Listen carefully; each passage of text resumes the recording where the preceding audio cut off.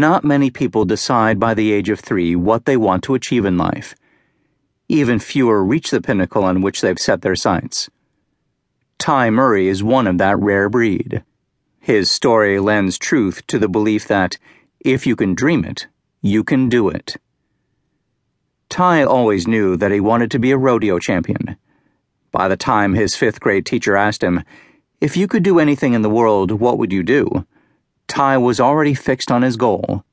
What stoked the fires of his ambition was watching Larry Mahan, the Babe Ruth of the rodeo, compete in the roughstock events, bareback, saddle bronc, and bull riding, the ones in which you literally risked life and limb with every crack of the gate. With 6 all-around cowboy world championship titles, Mahan held the all-time record. Young Ty declared his intention to win 7. Ty did start with some advantages, though not financial ones. The Murray family was of modest means, and their home was a trailer on the outskirts of Phoenix.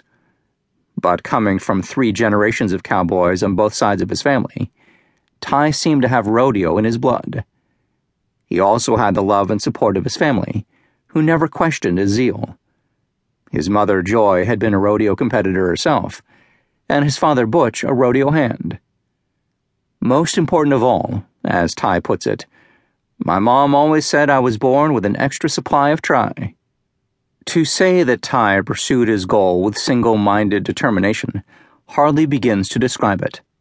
Early on, he got the feel of things by riding calves out behind the trailer. When he was 9, he rode his first bull, winning the Little Britches competition.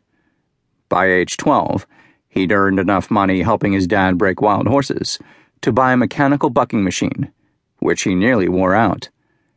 A few weeks later, he won his first junior rodeo championship, despite a broken jaw.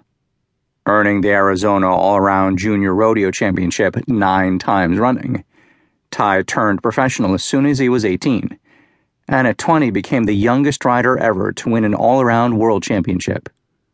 When I won my first world championship, it didn't feel like a big milestone, Ty remembers. I didn't think, this year I'm the best guy in the world.